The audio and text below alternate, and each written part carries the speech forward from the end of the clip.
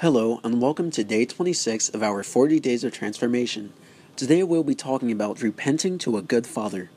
So far, as we've looked at repentance this week, we've zeroed in on the abundance of God's grace and all that He's done on our behalf to bring us into right relationship with Himself. This very truth of God's grace is what continually welcomes us into His presence to be honest about what's going on in our hearts and minds. Think about it this way. If your dad, or anyone else for that matter, is an angry man who responds harshly to your mistakes, are you at all interested in voluntarily running to him in confession? If your dad lashes out when you screw up, all you want to do is run and hide. You hope and pray he won't find out. You do whatever it takes to hide the reality of your mistakes from him. For some of you, this isn't so much of an illustration as it is a very real-life scenario. You live in fear of your dad. When it comes to the gospel, one of the challenges we face in repentance is an improper view of our Heavenly Father. For so many of us, we struggle to not see God as the cosmic cop up in the sky waiting to zap us when we screw up. But that's not God at all. We looked last week at Romans 8:1 that says, "There is no condemnation for those who are in Jesus Christ." God doesn't condemn His kids, even though there are consequences and discipline for our actions. The Bible even tells us that discipline is the sign of a good and loving Father. Hebrews 12:6 and Revelations 3:19. Here's the crazy thing about our good Father. He already knows everything we do. Think about that for a second. The incredibly selfish, lustful, evil thoughts that flood our minds every day are known by God. Not only are they known, but He sees them in real time.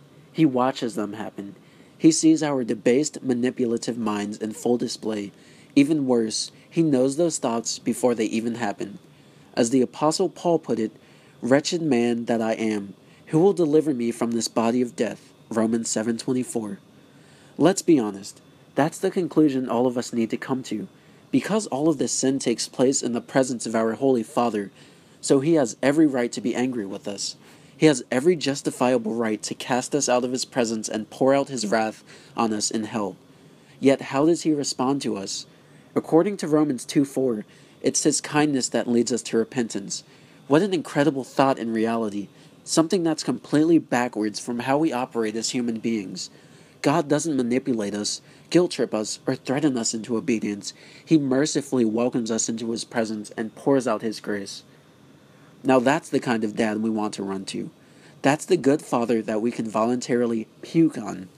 He beckons us into His presence. In fact, He calls this kind of confession an act of obedience and worship. Crazy, huh? So here's where we want to land the plane for today and then dive a bit deeper into tomorrow.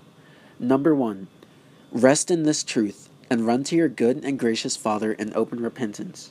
Number 2, remember that what God does to you, He wants to do through you. Wrestle with this transformation truth. No one will ever sin against you in a way that's more wicked and offensive than your sin against God. If we can get our minds around that reality and see how God responds to our sin against Him, then it will change how we respond to those who sin against us. Today, worship your kind and forgiving Savior and pray that He will enable you to be just as kind and forgiving to those around you. Tomorrow, we'll dive deeper into this topic of living out God's grace towards others. Thank you for listening. Enjoy your days, everyone.